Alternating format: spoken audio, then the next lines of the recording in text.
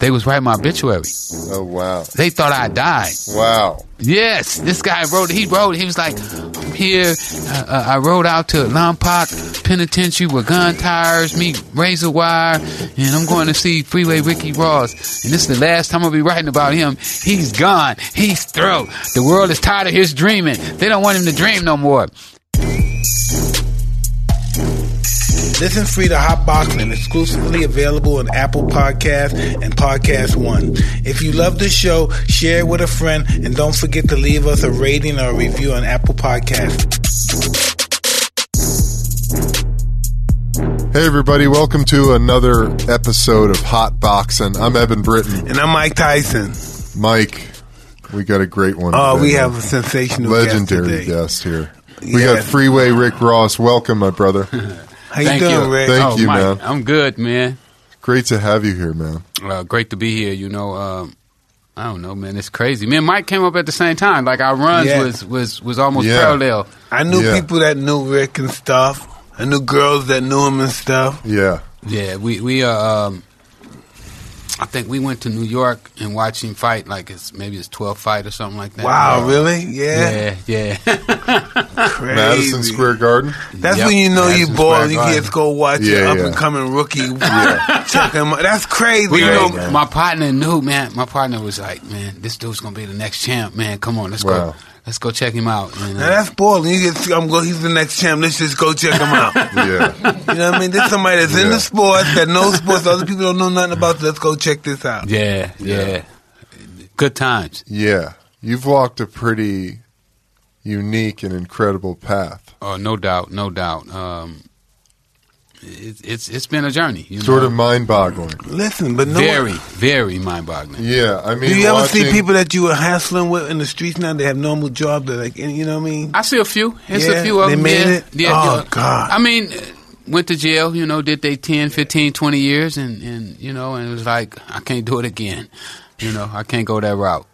So they squared up and got a job, which is a wise thing to do. If you can't be an entrepreneur, then get a job. I mean, but a job is, I just couldn't work a job. I got to be an entrepreneur. I got to be where I can go whenever I get ready, when I get ready. I got to be free. I feel that, man. I feel that. For people who don't know your story, where do you start? Under a rock and find out where they at. We go under the rock. We dig the rock up and be like, hey, you come out of there. It's time to come to the light. It's time to come to the light. No, I started selling drugs as a 19-year-old kid who all of his dreams had suddenly been taken away from him. My dream was to be a tennis player, was pretty good, Probably could have got a scholarship. Yeah, did you meet at the Arthur Ashe? Yeah, I met Ash. I met Ash. I've never met Arthur Ashe. I have a tattoo Arthur Ashe. I never met him. He came down to our high school. We had the best black high school. Tattoo of Arthur Ashe, man. I never met Arthur Ashe. Yeah. We had the best high school tennis team in the country. Really? Yeah, we did. And, amazing. Ash came down and gave us awards, and not me because I wasn't. I was on JV at that time. I wasn't on the varsity team. Gave awards and hit with the top 3 or 4 players, and it was an amazing day, man. And I was like, oh, I know I'm in the right sport. Yeah.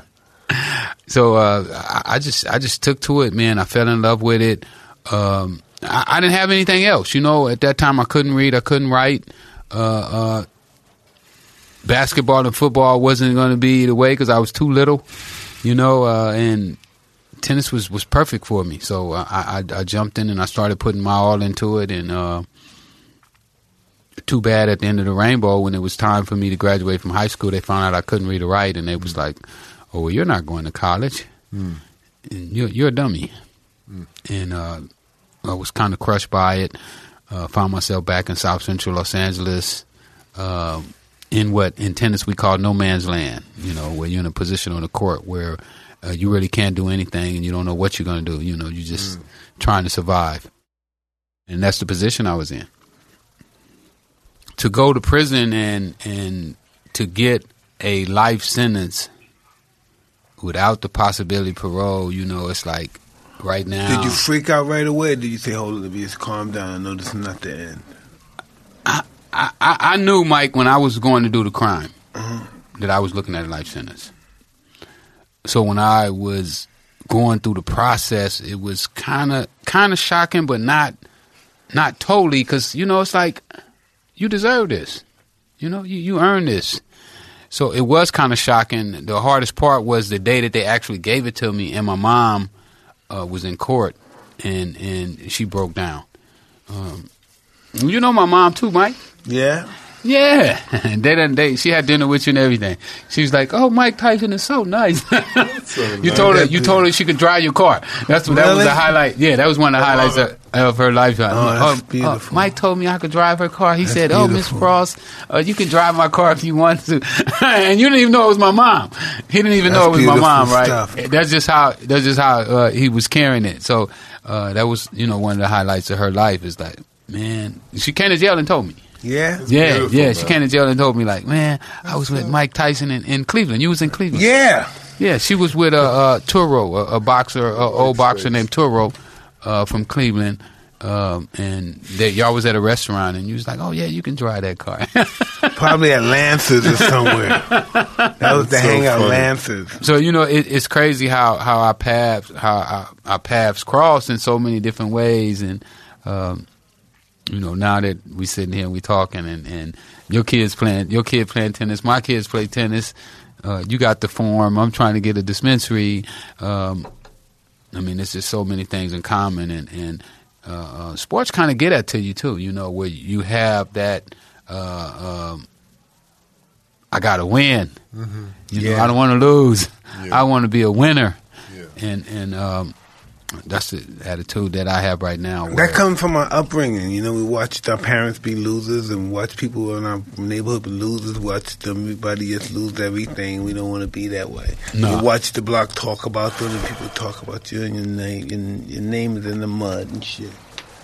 And I think that's mentality is why so many young black men sell drugs right now, because they don't have no other outlet, but they don't want to be a loser. You know, like, I ain't taking welfare. I don't want food stamps.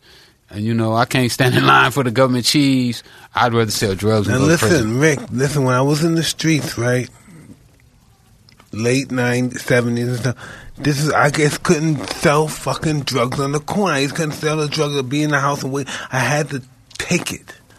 You know what I mean? I would take the drugs. I just couldn't be on the street selling it to people. You didn't have the patience. No way. How could you do it? You're amazing, brother. How could you do it? Shit, I had to stay there all night. I'll be like, wow, fuck. My thing was kind of like the way you work out, though, Mike. Yeah. You could do 1,000 squats. I read in the paper one time they were saying Mike Tyson do 1,000 squats every day. 1,000, bro? Yes, brother. I was an animal. That's why my whole body's fucked up. I was an animal. So that's how I was about selling drugs. Run now. I can't even run, do road work now. My body all fucked up. Hey, man, you know, you put it through the ringer. I was taught that the harder you train, the more you would achieve. Yeah. The harder you train, the more you break down. I was the same, man. That's what had me break down. Yeah. My whole body broke down. Yeah. Yeah. You know, people... Well, Rick... I watched your documentary last night, Freeway. Did you? Yeah, man.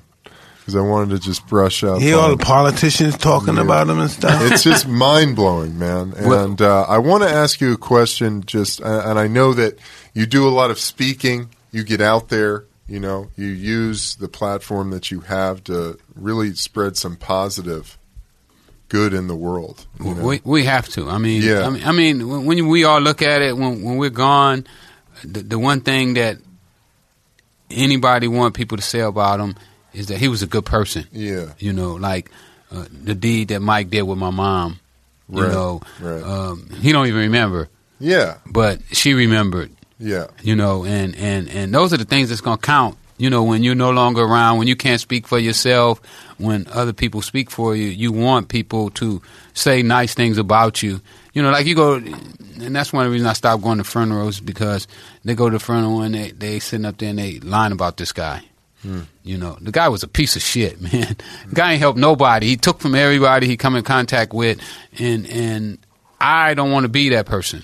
You know, I don't want to be the person that people gotta come in and make my family feel good and tell a bunch of lies about me. You know, I want it to be where I actually helped people. You know, where I actually did good by other people, and I'm hoping that one day I can do more good than I did bad with when I sold cocaine. You know, because I sold a lot of cocaine and I sold it to a lot of people, and I did that out of ignorance. You know, because I didn't really understand. I didn't understand what cocaine was. I was 19 years old, had never saw cocaine, had never read a book, had never hit a joint, had never drunk a beer. You know, I was one of like Mike was dedicated. I was dedicated to tennis. I was like cold sober. You know, I'm running 5 miles every other day, doing wind sprints, and I'm like, I'm gonna be great. You know what I'm saying? And I was taught to stay away from that.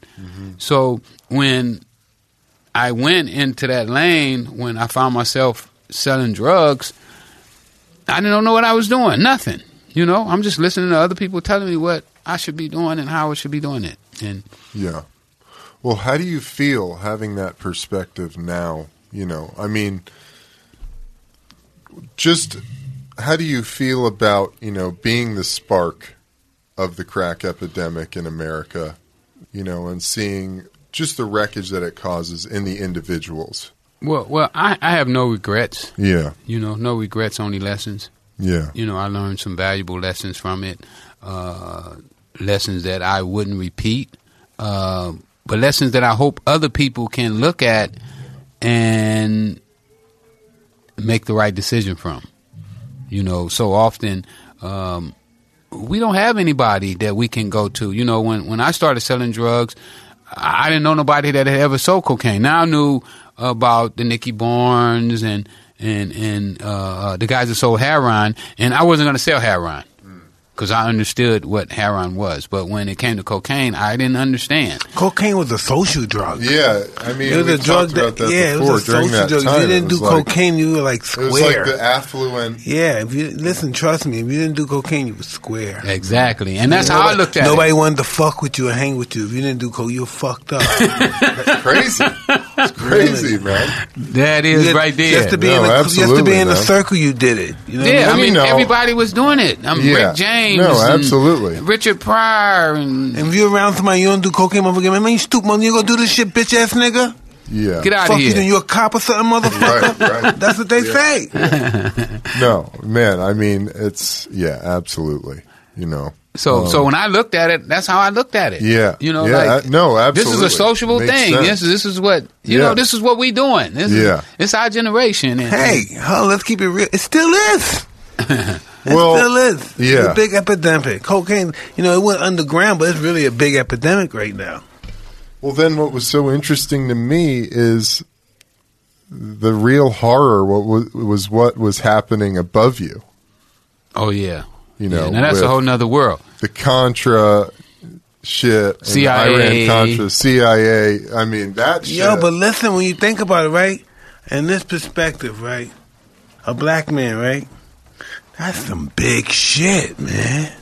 When you think about some guy, you know, you think he's literally can't read and write, came from the ghetto, and he's just, you know what I mean? It was fascinating. He has the president talking about the president know his name, and it made a lot of sense. Politicians in the community knows his name. Yeah. Like George Sr. is saying, I was on the phone with Freeway. The movie community knows his name. Everybody knows his name. I mean, and that could be a real ego trip too, though. It can. I mean, that's more addictive than than the money and everything. Than everything, just to have that type of power and have the. Did you have other dealers from all over the country coming trying to meet you? Oh, yeah. Fuck, absolutely. can you imagine that? Absolutely. All these guys coming to try to meet you? Well, Rick, it's so, to me, it appears to be so cosmic, your life. You know, this, because of who you are now, like Mike, you had to live this super extreme life and have these experiences so that you could come out of it and now spread good and change the way people see the world. Oh, absolutely, you know? absolutely. Because how many thousands of guys could have been the guy that got connected to Danilo? No, listen, no. Right. I had to be a special person. Only one. No. There was only one guy. Nobody was the only guy to be special, yeah. If it wasn't him, it wouldn't have been nobody. Exactly. Yeah, I mean, that's the way. It's that dedication that it takes, like, who's going to do 1,000 squats every day? Right. It's what kind of mindset does that mindset. take to do that? And the same thing with me. It takes that same type of mindset. Like, who's going to stand out on this block? Who's going to take all his money and don't go buy a car, but put it back into the drugs to make the connection, get hooked on the money? Yeah. That was always my goal, is to hook the connection to where he's not going to want to sell anybody else drugs because he knows that he can come to me and get all his money. His money going to be on time. He's going to be safe. Nothing's going to happen to him while he's on my watch. And that's kind of the way I practice my trade. And that's so hard in the drug business because everybody's so grimy.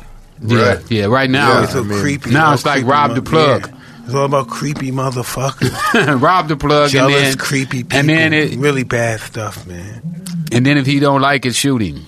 Yeah. So it's definitely a different time, a different breed of people that's getting involved right now.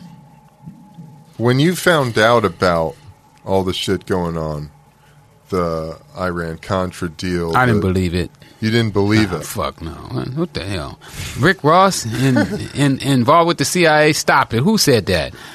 Get rid of that guy. I mean, I was baffled, not me, little Rick from South Central LA, who had holes in his shoes when he was going to school, and all the kids used to laugh at me because I had a pair of red shoes, and my mom made me wear the shoes to school anyway. Talking about, boy, you gonna wear them shoes? I don't know what you talking about. What's the most money you seen? Boom, it's right there, boom. One time I had like $3.2 million cash sitting on the floor, I'm sure you wouldn't. You know how heavy that is? That's around 40. That's around 40 pounds. It take more than that. It take a couple people to carry that, Mike. You got to get a couple people. Mike, how much have you seen? Huh? What's the most you've ever seen? Shit, nigga, I must have listened, right? All right, listen. Oh man, I can't even tell you this. Listen, one day, when we get when we went to the bank, right? The bank that me and my wife at the time, Robin Gibbons, had, right? And we was going to the bank to see where my money was, because this bitch was fucking with some money. Some shit was going on wrong with the money. So we went to the bank, right? And I didn't know where none of the accounts or nothing. I knew nothing about money. I was almost like yours. I didn't know nothing about money and anything. I was that motherfucker. He knew how to fight, and I made a lot of money. So when we got there, and we really didn't have the rights because it was under her name. They didn't like her so much. They said, listen, the accounts are right here. We got them right here. The secret account. And then we got our money. It must have been around $9 million and stuff. Cash? We put it in a big bag. We couldn't carry it. It was too much. So we had to leave some, and we took around $1 million with us. And we put them in different accounts. Stuff like that. Something like God, that, bro. It was too heavy crazy, for us. Dude. Yeah, that money is heavy. I had guys to carry my money for me, though. I was like, I ain't carrying that shit. You carry it. Get that bag. Crazy, you get that in. He get the other end. No, listen, it's backbreaking work, though. Yeah. It's not fly. Carrying money? Yeah, it's not count fly, money. though. I mean, you Keep it digital. Fly. Yeah, Keep it electric. Yeah, you get bored with counting it. Like, oh, man. You missed the count. There's no way you can do that like this. There's no way you can do that to the T. There's no way. There's no way. You get so tired, you cramp, you start talking, you lose count, it fucks up. Yeah, I had 3 girls with money machines to count my money. It had to be with the machines. Because it got so bad, man. I mean, I remember I was counting the money by hand, and like, oh, my goodness. And finally, the guy told me about a money counter. What? They got money counters? No way they can That's how green I was, man. I didn't even know they had money counters. Sometimes it's just so much money, especially, so much fucking money, like, we don't even count it. Just pack it up. Don't count it. Who cares? Just backs it up. Who cares if you're a couple of thousand short? Yeah, just back it up. Crazy. But you can't hide it. It gets to be so much money. You put it in a fucking closet. You got to make sure now that you got a hole in the closet that you get a ladder to put the money in, because if you open the door, the money will crush you. These guys, they're young kids. They're teenagers. It's nuts, dude. But this when the dirty part comes of the game, when your friends start killing one another.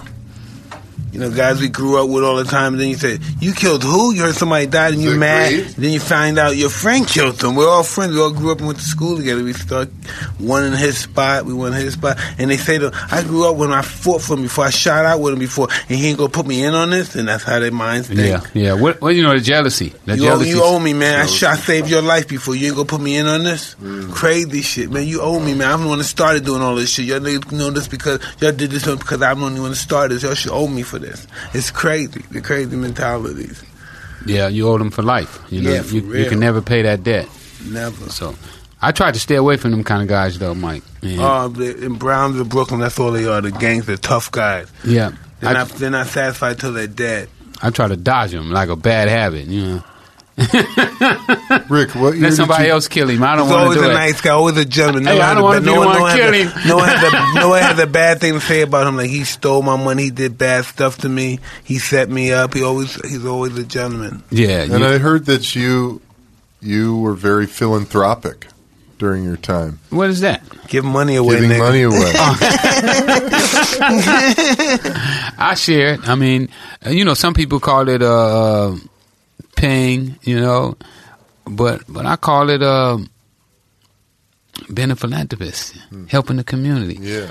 People would come up and say, "Oh, so and so, my son is in jail and he don't have no money, and here my rent is due, my car got repoed." I mean, this is part of being who we supposed to be. I believe that we're here on the planet to help other people. Yeah, there's no doubt about it. I don't think that we're here to. And worship. We're here to worship. We're born to worship. Yeah, yeah. Before there was anything, the idiots, the first man worshipped something. The first idiot, he couldn't read and write. It had bones. He couldn't walk. He worshipped something. Yeah. So if we're not helping other people, then you should shoot yourself. Just go out behind the house. You know what I'm saying? Take care of it. I disagree, man. I think being of service is the highest act. Well, and when you can help somebody, man, just the joy that you feel when you're able to give somebody a hand up, yeah. And if you ever need a hand up, the feeling that you get, it's a total different feeling when you got like, man, I need a hand. Yeah. It's like it's kind of like it makes you feel degraded, like you're not vibrant, and that's why so many young black males are committing crimes because they don't want that feeling. They don't want a handout feeling. They want to stand on their own feet. And right now, the way that the system is set up and the way that we've been taught and programmed is not conducive to that. It's kind of the opposite direction. What do we do with homeless people? We got to help them. How do we do that? Well, first, Mike, you can't help nobody until you got yourself straight, and say I'm straight. How do we help homeless people? I'm curious about this. Well, me myself, say for instance, if I was rich, like when I become a billionaire in the next couple of years. Say you got $1 trillion. Well, I would just build a big apartment complex. Give all of them a place to stay. We definitely would have to set rules and regulations. Most of the homeless people got mental problems. So we would have to have psychiatrists. We'd have to have doctors. We'd probably have to have security guards as well because some of them have to be handled. Some of them are just not in their right minds. Some of them are sick people. And they should be treated as such, not as... So you say it should be a mental hospital on the property? Absolutely. It should be a mental hospital. We definitely should have mental hospitals that treat people with mental illness a special way. If my mom had a mental problem, I would want her treated a certain way. Well, if I was running it, I would treat everybody with a mental illness the way I would treat my mama. Right now I got a friend who's taking care of his mom. She got old-timers. She'll run off or whatever. And he treats her a certain way. He treats her like that's his mom. And I believe that everybody should be treated with that same. So how do we police them being abused and being raped and having babies from these weirdos that are supposed to be taking care of them, like the AIDS and stuff. I mean, it's not easy. It's not going to be an easy task, but it's something that has to be done. You know, we have to do something about our homeless problem. Otherwise, it's going to overtake everybody. You know, right now we got people living under bridges everywhere in LA, you know, everywhere you look. And not just LA, you know, I get to travel the country and speak, and I see the same type of situation all over the country. And we just have to do something about it. And I believe that, and even here in California, you know, the taxpayers did pass a bill where everybody agreed to take more out of their taxes to do something about the homeless. But now our politicians is not. No, they need to be programs. Not given. They don't know what to do with money. You can't give them money. You need to give them programs that can educate them, that could program them to take care of themselves, or to go to some particular kind of venue that can take care of them. Absolutely, I totally agree. We need psychiatrists that have their best interests at heart. Matter of fact, I just went and spoke at a home the other day for some women who had mental problems. You know, they supposed to be in jail, but they weren't competent to stand trial. So what they're doing now is they're putting them in these little houses, and they have about 20 girls living there. And I went and spoke to them, and what I told them is that if you don't fight your sickness and you allow your sickness to take over, then you're been a victim. But if you fight your sickness to come out of it, to be a better person, to stop yourself from doing whatever crime you did to get yourself in this position, then you become a winner as soon as you start to do that. But when I become a billionaire, I'm going to do something about it. You know, I'm not going to be one of these billionaires who they get the money and they put it in the bank and they get to ride around and tell everybody, oh, look how rich I am. Look what kind of car I got.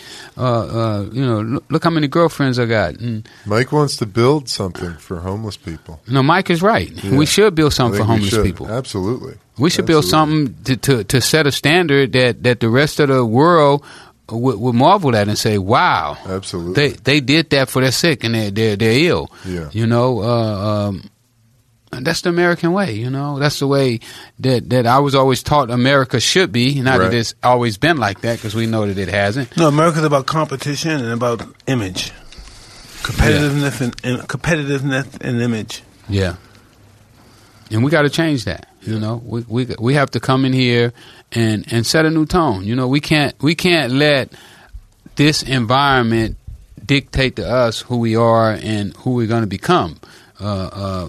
You know, right now with all of the hate crimes and people walking in churches shooting people and all that is a reflection of what this country has become. Yeah. You know, and if we don't correct it, it's only going to get worse. I mean, we're seeing people go in and shoot innocent kids. I mean, unheard of, you know. It's crazy. 10 or 15 years ago, you know, you never would have thought that nobody would go into a school. Now, we know school kids shoot each other, you know, gangs and stuff like that. But I'm saying, like, a guy just goes into the school and just randomly starts shooting innocent people that they never saw before, never had an argument with. That's only in America. You know, other parts of the world that's been going on for years. You know what I mean? Because most parts of the world has always been more aggressive than the American part. When you had the guys like the Jackal, you had the bottom line half gang, those guys from the 60s, all those terrorist European gangs and stuff. They really did a number in the 60s and 70s and stuff, and early 80s. They're the ones that created Yasser Arafat and all those guys and stuff. But those guys were fighting over property, though. Huh? They were fighting over property. They fighting over land. No, they were fighting over cause, but it trickled down. All that stuff trickles down to us. Right. It all trickles down. It trickles down to the Empire State Buildings, the 2 trade centers getting crushed with the airplane. It all trickles down to that. It all trickles down. Yeah. You know what I mean? But these lunatics going in churches, going in churches and schools and just like shooting everybody they never seen before, never had an argument with them. I mean, that's strange. There's just so many mentally ill people, you know. We don't do anything. But they feed their mental illness the wrong stuff. You know, exactly. When you start feeding the mental illness guns and violence, and pills, I don't think they're mentally ill. I think this is something they want to do. I think this is a belief system, and this is what they believe in. And I think they're doing it for a cause, whatever cause it may be, a racial cause, a spiritual cause, a religious cause, whatever. That's their cause. I don't believe they're mentally ill. You're right, and some of them do have that religious issue, and I don't know. I mean, you know how complicated life is to deal with? That's why people kill them. I can't deal with this shit. Throw it out. No. They don't say, hold on, so let me count to 10. Take some deep breaths and let me go on again. I just want it over with. I can't take the fucking pain. Crazy. And it's only an illusion. The pain's an illusion. This will be a little bit of a shift, but when I was a freshman in high school, I had a teacher who grew up in L.A., and he said that these trucks or containers or trains used to show up open, full of drugs and guns. I heard those stories. And I was like, no fucking way. And then watching your movie last night, I was like, they were doing that. That was happening.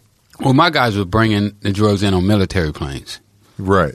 That was an operation. The operation. I mean, you Same guys, thing. yeah. No, but this seemed to me like they were open for anyone to come in or someone to come in and take the guns and the drugs. People from the community. I don't know. I heard those stories that they left trains over there for weeks and stuff full of guns, and I never saw it and never participated in the gun buy, but I've heard those stories. Like I said, my guys were they had the military back, and so they flew their drugs in. That was crazy. Life is so, you know what I mean. Well, then it's really interesting to me too when they would show the drug busts on TV. Like there was one big drug bust in the movie they talk about, and they do a big press conference and they talk about these drugs. And they show all the drugs. They show all the drugs and they talk about how great they did, like making this bust. And it's like, why is there this show when they're involved in the circulation of them? And no one, I don't think anyone would really care whether the bust was made or not if they didn't know what the drugs were. Does that make sense? A little bit. Well, it's a lot to that you just said. First of all, they want to make the bust because the bust is tied to their paycheck. The more drugs they find, the more people they arrest, the bigger the paycheck, the bigger the budget. Now, we can write in and say, okay, we found 10,000 kilos of cocaine. Well, the other precinct only found 1,000 kilos of cocaine, so our budget should be bigger than theirs because we're fighting a bigger problem. Yeah. So their bottom line depends on how big the bus is and when they get it. So they just automatically want to increase these numbers. Yeah. They want everybody to see how awesome they are. So you think that you were like a really big kingpin, right? Right. What I learned from the drug business and how I got so wealthy in the drug business is once I had figured it out for myself. I figured out how I could take $125 and I could turn it into $1 million. I figured that out.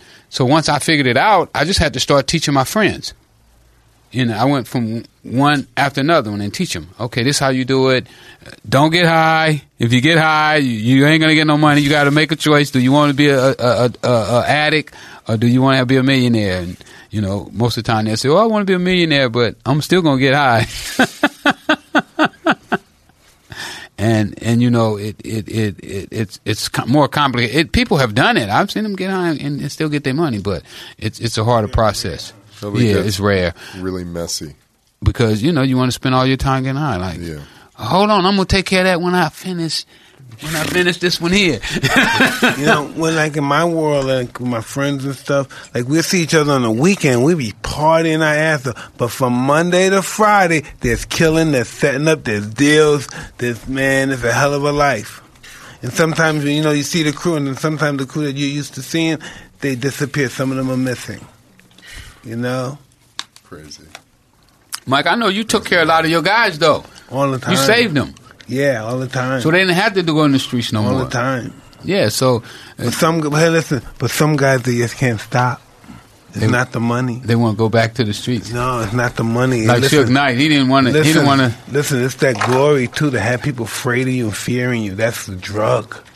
They love that. Could get anybody in the house to buy. We do see them every now and then that'll do like what Suge did, get everything that you want, and then still want to be in the streets. But that's insane. Stay away from the streets. Streets undefeated. That's that mental hospital. Yeah. You need to be in a mental hospital when you think like that. Streets are undefeated. You can't win in the streets. And the streets don't forgive. No, not a little bit. Yeah, once you get out there, it's rough. But I believe that's my goal right now, is to become successful first for myself and my family, and then so that I can show other people how to do it. How to get out of poverty. So what are you going about doing? How do you make income? What do you do for income now? Right now? Yes. Marijuana. Yes. I just started my vape pen company. I sell cars. There's a vape too. It looks like a blunt. I thought that was a blunt, man. You get all kinds of stuff. I sell cars. Yeah, your partner was telling me that. What kind of cars you sell? I can get anything you want. Oh, shit. Any car you want. You can holler at me. I'll get it for you. I'm going to get you a deal, too. I love that, man. I got my T-shirt line that I'm doing. I got 2 books out now. I got my first book, my autobiography. And then I got my new book that just came out, The 21 Keys of Success. And that book came about, it's about my first 6 months out of prison. Wow. How I got out of prison. And I was homeless for a while. When I first got out, I was homeless, believe it or not. Nobody would help me out. I had all the intentions and everything, but when you're not doing good, nobody's going to reach back. I got out of prison with $200, and I had to take that and go to work with it. And now I got a nice crew, about 20 people that I'm working with, maybe 30, and we gonna build this thing into $1 billion industry. Starting, Americans are taught that poverty is contagious. Americans, they're taught to believe that poverty is contagious. We stay away from anything that's poverty orientated. It's ruthless. Yeah, it's really cold-blooded. Yeah, poverty is ruthless. Yeah. You ain't got to do nothing. I mean, it's horrible, with the homeless situation in L.A., because so many people just want to isolate them and send them away and not help them. And hey, but listen, Evan, the gap between the rich and the poor getting so big, it's something bad is getting ready to happen. Something real bad is getting ready now. Our children, it is getting greater. Now our children got to worry. If we don't make this better and take care of this problem, our kids are going to be in trouble. They'll be in a lot of trouble. The world going to be in trouble. Yeah. The world is going to be our kids. Those are the youth. Right. You're right. The world is definitely in trouble if we don't. So it's our goal. I mean, that should be something with this gap, this financial gap. That should be our mission as people right now, to figure out how to solve the problems that we have, and that's what I want to do. I mean, I would love to be like, when it all said and done, they'd be like, man, Rick came up with the solution, man. I love that. He's the plug. That's dope, man. The new plug. The new plug of the plug again, Yeah. I got to ask you about, what's his name? William Roberts? Is that his name? The fake Rick Ross? Yeah, I know. Yeah, that what guy. about that guy, man? Why is he a bad guy? Tell me, man. He seems like a sweet guy. What's wrong with him? Well, his response to you to really turn me off. I'm not a fan anymore. What did he say? He called me a rat. Didn't down on my acknowledge luck. you. Say what? He said I'm a rat. I'm down on my luck. And Well, he didn't. He shouldn't have said that. yeah. Not using my name. I mean, like, I'm using your car. I took your car, Mike, and I drove it to the thing, and everybody recognized me, and I got a deal. But I'm going to keep the car, and I ain't going to give you nothing for it. Yeah. Us as black people, we have to learn how to love each other. We haven't learned how to love each other collectively. You know what I mean? As a group of people, we haven't learned how to love each other yet. Yeah, but, I don't really have much bad to say about him. I done told jokes about him, and I never did. Yeah, I don't dislike the guy. No, you were very honorable, man. I don't dislike the guy. Yeah. I think he's a clown, though. Yeah. Well, he's revealed himself to be that. Because he could have been really cool about it and been really respectful, and I think he would have gone another way. He could have been so much, I felt that me and him together could have did some powerful things. Sure. You still can. Why not? You still can. Listen. It was interesting. Sometimes we got to take ourselves out of the equation, our feelings out of the equation. You know what I mean? Forget what anybody would think. If this is a good thing, we can work together. There's a possibility we can work together. Forget what people have said about what we say. The purpose. I don't think he'll work with me, though. Yeah, I done gave offers. There's free will, man. I done gave offers, and I don't know. Well, if he came today and said he wanted to, I'd be like, okay, where's come it on. at now? I'd be like, what's the situation? I got to work with now? somebody else that's retarded. What's the situation right now? You can teach people and show people. Some people I was retarded. I was one of those guys before. You was retarded before? Oh, man, such an asshole. I was, too. We've all been there. I was, too, but I came out of my retardism. Oh, yeah. But when you come out and you find out how retarded, you feel like killing yourself. Oh, shit. Yeah, I was retarded, too. I said that. I was retarded, too. Yeah. So where's that situation But I came out of it. Yeah. I don't know. His numbers is down on the charts. I don't nobody listen to still his use music the name no more. Rick Ross? Yeah, he's gonna lose that Rick Ross. I think he does. Still use it. Universal want him to use the name. They won't let him change it. Yeah, they'll put money on it. Yeah, but I don't know. Right now, man, I'd be so tied up in myself and what I'm doing that it's hard for me to recognize. Like somebody was telling me about some boots was in my house one day that somebody had on. I was like, man, I don't be looking at no boots, man. Come on, I'm bigger than that. So that's the mindset. I really just don't pay attention to him. I know that I don't have to hear his music on the radio anymore. They stopped playing his music on the radio, so that's a sign. Hit for that, man. He took a hit. Oh no, they kept playing. No, they kept playing him after he lost the lawsuit. After he won the lawsuit, he's still playing. But well, karmically, with rap music though, it has a time cycle. Like you hot today, you might be hot 2 weeks or 3 weeks, and then all of a sudden you're gone. Yeah. Not to be heard of again. They go in, they repo your house and get all the cars and like, man, we just loaned you that. That wasn't none of yours. You was faking. This wasn't real. It's a trip. But what I really don't like about it is the image that it portrays to our kids.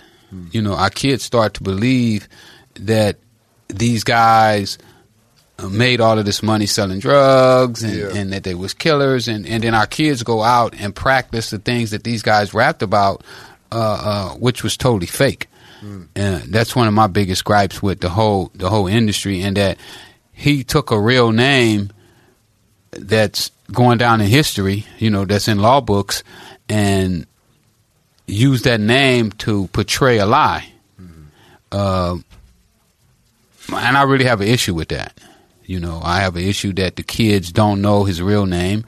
When I go to schools and speak sometime, the kids ask me, why did I change my name to Rick Ross? And I said, well, you're going to have to talk to my mama. That's on my birth certificate. That's not a rap moniker. I'm the real deal. I really did. The real Rick Ross. I went to prison. I had federal agents, surrounding my place. Kicking the door down, huh? Yeah, kick the door down. This ain't no rap video, My documentary is real life experiences. Yeah. So our kids don't really understand how to decipher real from fake, because everybody is allowing them to do. Like it's been times I went to schools to speak to the kids, and I wasn't allowed in. They didn't allow me to speak. But then I hang around at the football game and the basketball game, and they playing these rap records from this guy who's talking about he's a drug dealer. Interesting. Why didn't they let you in? They are afraid of a real drug dealer. They think you're going to be telling the kids to go sell drugs, kids. Right. But now, if you're a fake drug dealer who brags about selling drugs, that's cool. Then you okay because you didn't really do it. It's really interesting, man. The times have changed now. See, a lot of those guys, Evan, like in our community, a lot of those guys, and you know it, a lot of those guys are not here no more. A lot of guys from the first, rave of rappers and stuff, when they were playing tough guys, other guys that were really tough guys say, oh, yeah, you are a tough guy? Oh, you really are a bad motherfucker? You killing niggas like that? You got bitches all like that and dope and money and jury? And that was their target. Because then they got those ego guys out there. Oh, yeah, you badass motherfucker. You got jury? Where is it at? Yeah. And that's those guys on the street, they don't have nothing. Yeah, but that wave of people are not around anymore. Yeah. You know what I mean? They put big laws, and now they got the hip-hop police, so most of the rappers and stuff has protection. They better. You know? Because these guys were vicious. Those guys were vicious. And then they go steal the gold and they find out it was fake. Yeah. True that. For real. They wearing fake jewelry. Like, man, I did all this. I took a penitentiary chance. And then they want to kill him. It's insane, man. Crazy, yeah. That's the world is out here. All the music is used to control the youth. It's been that way forever. Yeah, but we got to start doing some music that is uplifting,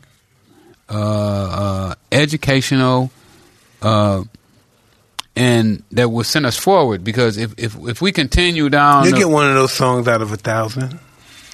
There's a few of those. You get a couple of them out of 1,000. Well, the record label's not going to promote them. Yeah, out of 1,000, you get a good the record labels are not going to promote them. They're not. You know, they don't care. They want the bottom line for their investors. But it's going to be up to people like us to spread the word about how this system. I mean, even like with my movie should have been out. Yeah, my movie should have been out. But when I'm talking to these guys from Hollywood, they try to convince me how much people are not going to watch my movie.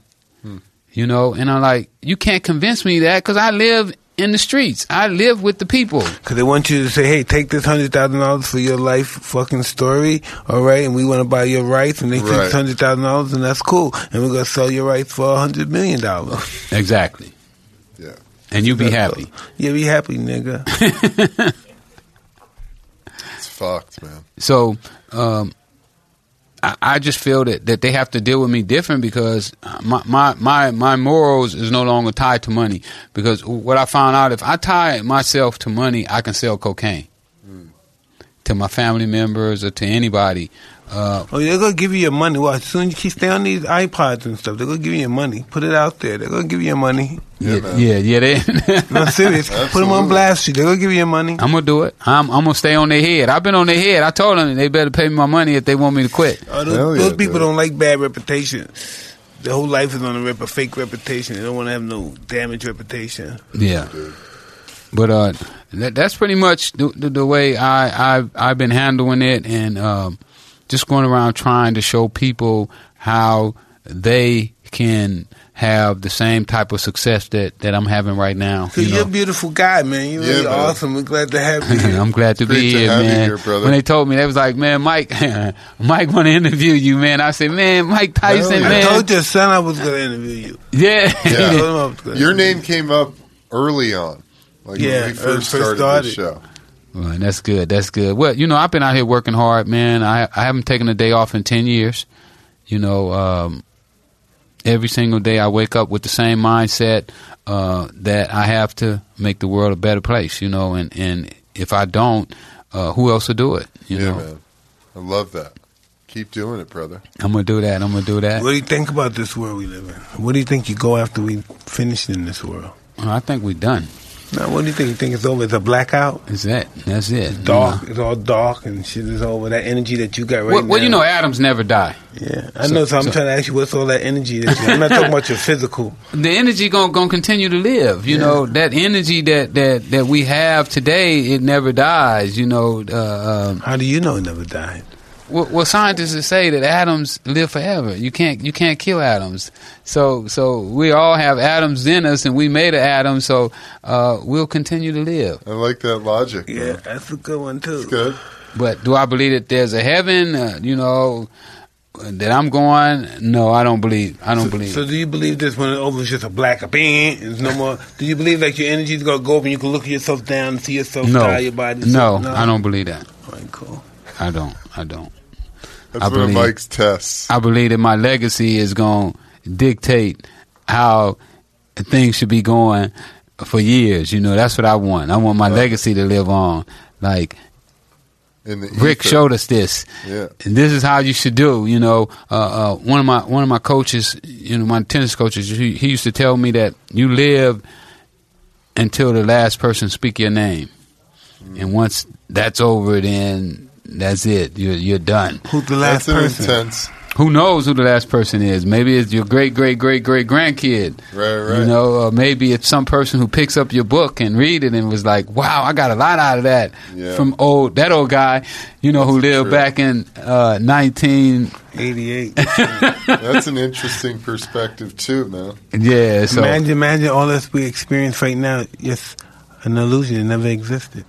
well, it is illusion, but it's in my mind. You know, I believe that we create our own dreams, and all of you guys are just in my dream. And that's right. How did we get here without you inviting us? Playing your part. I invited you. I wanted you.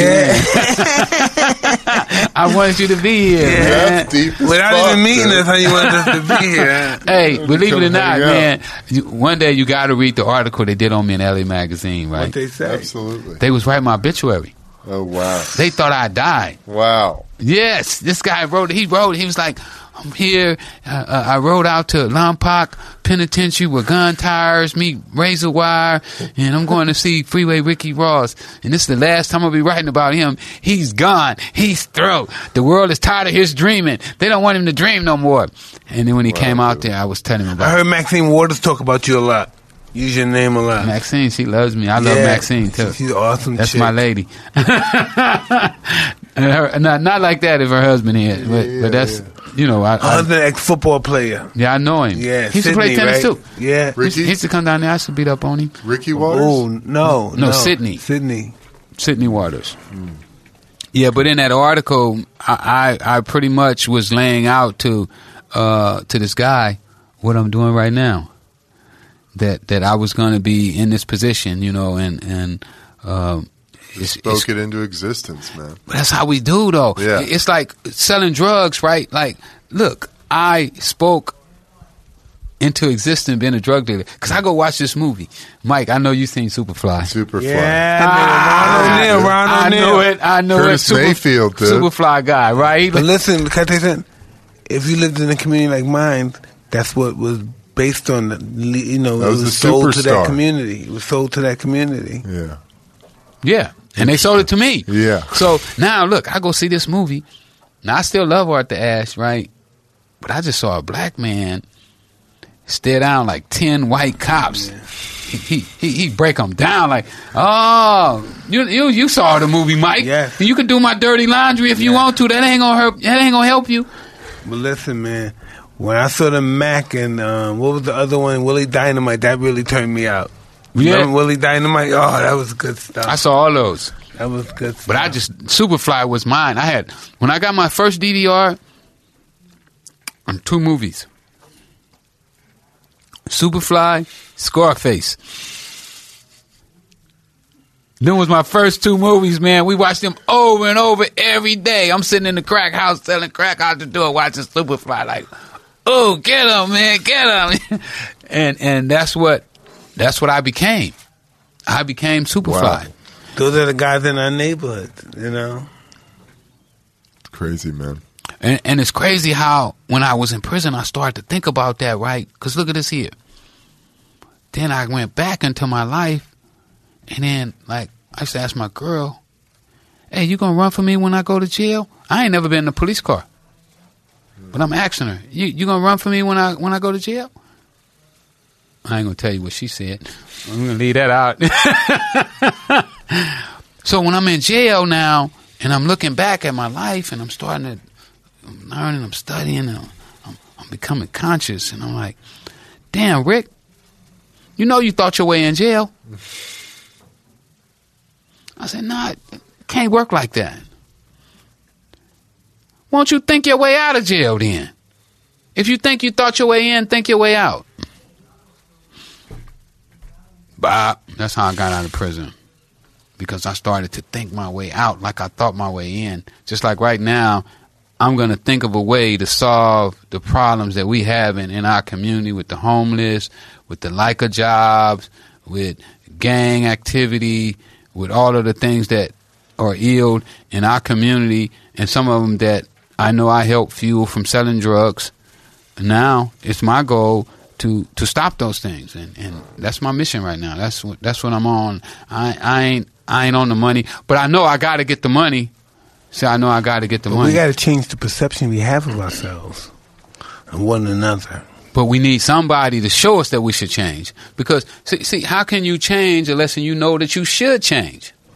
Well, you should know you shouldn't talk to people in certain ways. You should know. But Mike, how do you know that if nobody ever teaches you? If nobody never shows you... I say common fucking sense. No, it ain't common. I want common sense. It ain't common. No, Mike, it ain't common. Listen, when Mike. I get bullied, like this when I was a little kid and I got bullied, and somebody, you stupid motherfucker, what you doing here, nigga? I would say, wow, I would like to, I wish this motherfucker didn't talk to me like that. Once he did that, I know he could do anything. Kick me, rape me, slice my throat. He could do anything to me. You know what I mean? That's the first thing. I wouldn't know. I wouldn't want nobody to feel the way I felt because he talked to me that way. Right. I agree. But what I'm saying is that he didn't know that he shouldn't talk to you like that. He didn't know that he was... You think he talked to his mother like that? He probably didn't, but he may have. Some of them talk to their mamas like that. He might be being spoken to like that as well. But Mike, what I'm saying, listen what I'm saying. Listen what I'm trying to say. I don't even know if I got it right. I could be totally off. Give me a go at it. You know what I'm saying? But I'm gonna try to explain it. How can you know if nobody ever taught you when all the people that taught you that this is the way you should be acting? You've been taught to act like this. This is not you. But once you are taught to act like that, you believe that this is the way you should be. Yeah. Well, my mother taught me yes, ma'am, no, ma'am, yes, sir, no, ma'am, all that stuff, and I always got my ass kicked. But you were different, though. Mm-hmm. I'm saying the normal teaching right now, the teaching on the street, be a gangster, be tough, beat the plug, steal, rob, lie, fake. Do whatever you got to do to make it. Yeah. And even if you ain't made it, fake it. You know, so this becomes your reality. This becomes our reality of not having, but fake like you have. You know, spend your last dollar to look good, even though shit is fucked up. You know, you ain't took a shower, but you got on new clothes. Yeah. You know, and this is the perception that this world has been teaching people, man. So I don't, and yeah, the person who did that to you, he holds some responsibility. But I look at it like this: here, they try to front me down, right, and make me feel bad about myself. And they say, "Well, look how many people that you messed up when you sold drugs." I said, "Yeah, I'm a bad guy." But then, what about the guy who taught me how to sell drugs? Does he hold some responsibility for teaching me what I learned from him? And then we got to go back to the guy that taught him. I mean, you know, you could just keep going. And the people who decided to buy the drugs. And drugs don't have no end. The people who bought the drugs got some responsibility too. Absolutely. Because if they didn't buy it, the guy who taught me, who probably wouldn't have even been selling it because... And all the people who taught them that they needed to buy these drugs to feel a certain way that made them feel happy. There we go. So you just keep going. I mean, the thing could go on. And that's why I think your point about it starts with yourself is so powerful, man. Because if you can teach everybody to take care of yourself first and get right with that, then you can start to make change in the world and people around you. Amen. I agree. I think drugs are meant to be in the society. They've been in society since the beginning. Well, they'll always be here. They'll always be around. I don't think it has no end. Humans are not the only animal that gets high. Yeah. No. You know, jaguars will eat the vine that holds the DMT. Yeah. And they'll get super high. Elephants eat sour oranges. Yeah. Yeah. Yeah, man. They do all getting kinds buzz of shit. too, huh? Yeah, they get a buzz.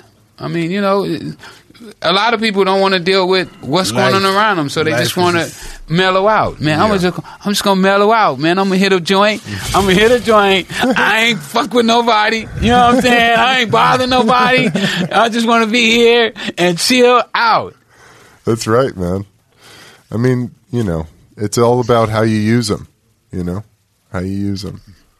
And then if we want to fight the war on drugs, I believe it starts with education. Yeah. You know, we already know there's been reports to show that there's money is better spent on prevention than intervention. You know, incarceration and all that. That shit don't work. Yeah, it don't stop nobody. I knew guys who were in jail making plans with the Colombians. You know, they on the yard like, oh man, we finna send shiploads over here. And it doesn't even do anything. Nothing. So putting them in jail, they're still doing business. Bigger. Yeah. Sometimes bigger. You make them bigger. Listen, when you do time in prison, know what gets you by? Your mind being stimulated. Sometimes you just, shit, but when your mind's stimulated, you know shit's going on, we're making money, we're doing this, shit's on the phone, I'm going to call them, it's going to be a fuck scene, we're going to listen to that. Just your mind needs to be stimulated. You know, I'm serious. My mind was stimulated in prison. It was like, I was like at a camp. My mind, you know, it's a ball. It was just stimulated constantly. You just kept yourself busy. Yeah. Yeah. You got to. You got to. I stay busy too. I learned how to read there. Yeah. I read over 300 books. Isn't it wonderful learning how to read? That's another world. Oh my God! That's another world. I went to China. I was in prison in China, right? I'm in China. Me too. I read the life story of Mao Zedong. I was in fucking China. I knew the history of the fucking country. Man. When I go there, I talk about everything I learned from the book. And say, how do you know so much about China? Because I was in prison. I read the book in China. So like. In that article that I was telling you about, the guy talk about when I tell him that I might be more freer when I was in prison than I'd ever been before in my life, because now I had learned how to visualize, how to fantasize, how to open up my mind, when before my mind was trapped in South Central Los Angeles, which was penitentiary bound. Like, I'm going to the penitentiary, you know. But when I was in the penitentiary, I got all the news first. I would call people and they'd say, yo, such and such got killed or this and that. And I would call such and such. I said, yo, what happened? So how did he get killed? And they said, he got killed. I didn't know he got killed. You know, I would get all the news first. And they say, what happened to this person? What happened to that person? I heard this happen. How do you find this shit out, Mike? You're in prison. and the word just comes. You know what I mean? Yeah. It circulates around that prison. Yeah. But it's just, you know, I mean, I don't know. Life is crazy, you know, and I'm just going to keep being crazy in it and keep letting my mind run free, you know. I don't want my mind to be incarcerated, you know. Just like the other day. I went to jail the other day, like a week ago. I was Tell me about that. How did that work out? Oh, man, me and my son that you met, we sitting in the car, and we're just sitting there, and the cops pull in the driveway, and they got their lights out, so, you know, you automatically know something is up. Cops at nighttime, cops riding with their lights out, look out. So they walk up to the car and ask me for my ID. I hand them my ID and everything, and I'm like, oh, well, this is going to be nice and quick. And then they said, you on parole? And I said, nope. And then the other cop had walked over to my son and asked him, was he on parole? And then my son said, yeah. He said, oh, this one over here is on parole. And then the one next to me said, oh, you lied to me. And I said, no, I didn't lie to you. I told you I wasn't on parole, and I'm not. Get out of the car. So they snatched us out the car, and then he asked me to sit on the ground. I said, no, I'm not sitting on the ground. Oh, you're going to sit on the ground. No, I'm not going to sit on the ground. You might throw me on the ground, but I'm not going to sit on the ground. It's a difference. So he started trying to handcuff me, and you know, like, you ain't finna handcuff me. Handcuff me for what? You know, like, I ain't that shit. And next thing I know, his partner grabbed me, and they both had me by the arms and took me to the ground and put his knee in my back, roughed me up, and then they took me to jail for obstruction of an investigation. So they gave me a ticket, let me out in about 6 hours. You know, I was like, come on, man, where the lunch sacks at? Give me a sack. I want a sack. Put me in a cell. I want to take a nap. Because, you know, put me in jail, it don't scare me going to jail. Like, I did 20 years, man. I can do 6 hours on a handstand. Matter of fact, I'm going to do the push-ups the whole 6 hours that I'm here. So, but what it did show me is the state of this society, the way they still look at a black man in this country, that we can be made to sit on the ground or roll over, and I ain't rolling over. I ain't laying down. I ain't sitting down unless I want to sit down. If somebody asks me who I want to sit down for, I might sit down, but I'm not doing none of that. I'm going to stand up. I'm going to be a man now. Fuck that. For what I believe in. And if it means going to jail for what I believe in or whatever the consequences may be for what I believe in, then that's what it is.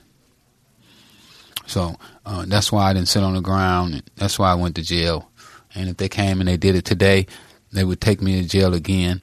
And every time they asked me to sit on the ground. So all the cops out there watching, if you ask me to sit on the ground, you got to take me to jail. Jail sucks. Yeah. I used to be in jail all the time. I have to go now to fuck. What did I do in my life? But I wasted so much time in jail. Yeah. Glad you guys are out. Yeah. Doing a lot of good, man. We're going to do more good, man. And a lot more to come for Mike, sure. one day we got to go to one of them high schools and talk to the kids, man. That'd be pretty interesting. They would love to see you.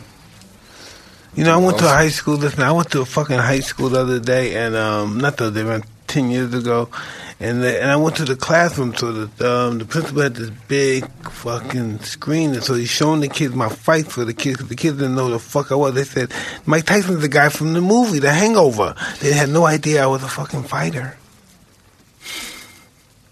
And that's the movie. And the principal was saying, no, he was a fighter.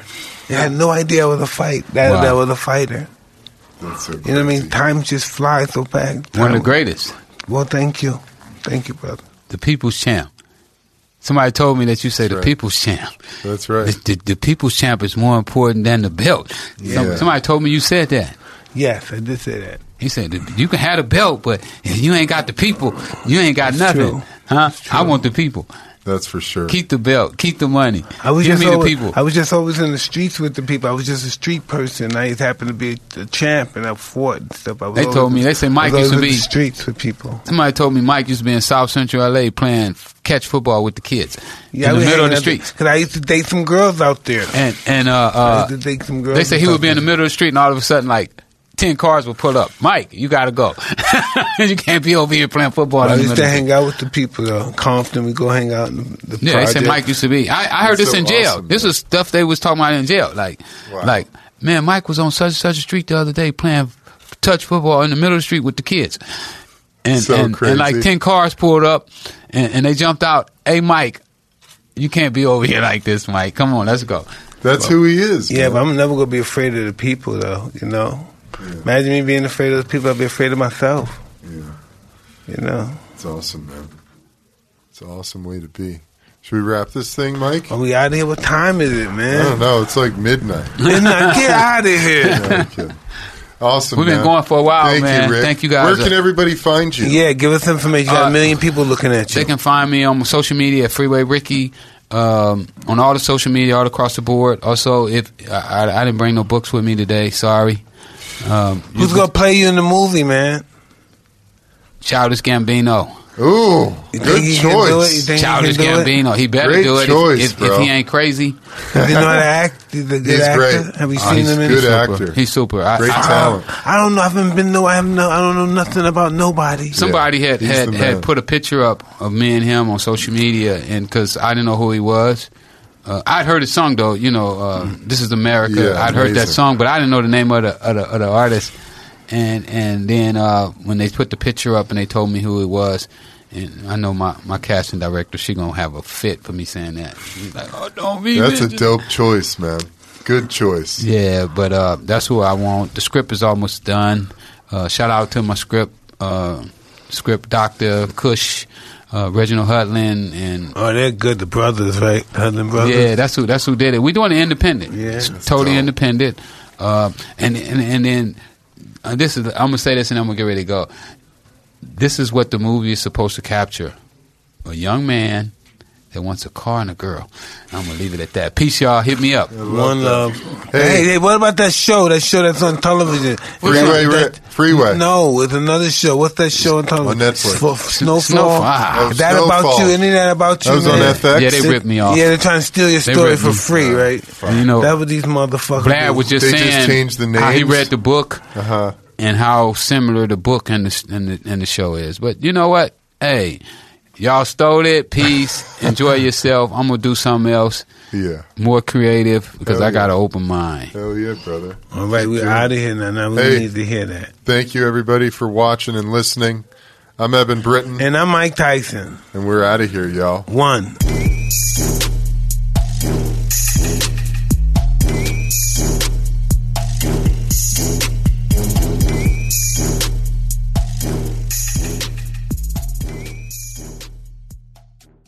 Hi, this is Danny LaRue, the Real GM Radio Podcast, and I want to take a minute to talk about DeAndre Ayton, the number one pick of the 2018 draft. Definitely has not gotten the attention of high-profile lottery picks Luka Doncic and Trae Young during the early going, but he has been excellent and a key part of the Phoenix Suns being on the precipice of the NBA Finals. Ayton is presenting a matchup nightmare for the LA Clippers that Rudy Gobert simply was not. Gobert is a wonderful player, deserving Defensive Player of the Year, but Ayton puts more pressure on opposing defenses. He's used his size mismatches for offensive rebounds, and he's also been able to contest shots around the basket and make life hard on the Clippers there too. So it is a huge performance for him, averaging 20 points, 13.5 rebounds through the first 4 games of the series. And it's been so exciting to see a physically talented player really come into his own on the brightest stage so far of his career. Hi, this is Daniel LaRue from the Real GM Radio Podcast. It's that time of year again, and all eyes are now on the pro basketball, hockey playoffs, and Major League Baseball season. BetOnline.net has all the action. Basketball, the playoff battles continue as their teams make the run for the championship. America's pastime is in full swing. And let's not forget about hockey's chase for the cup. BetOnline has you covered. If you love golf, MMA, championship boxing, they have that too. BetOnline is the fastest and easiest way to check in on all your favorite sports, the news, scores, and odds. So head to the website, use your mobile device, and bring home the game with BetOnline.net.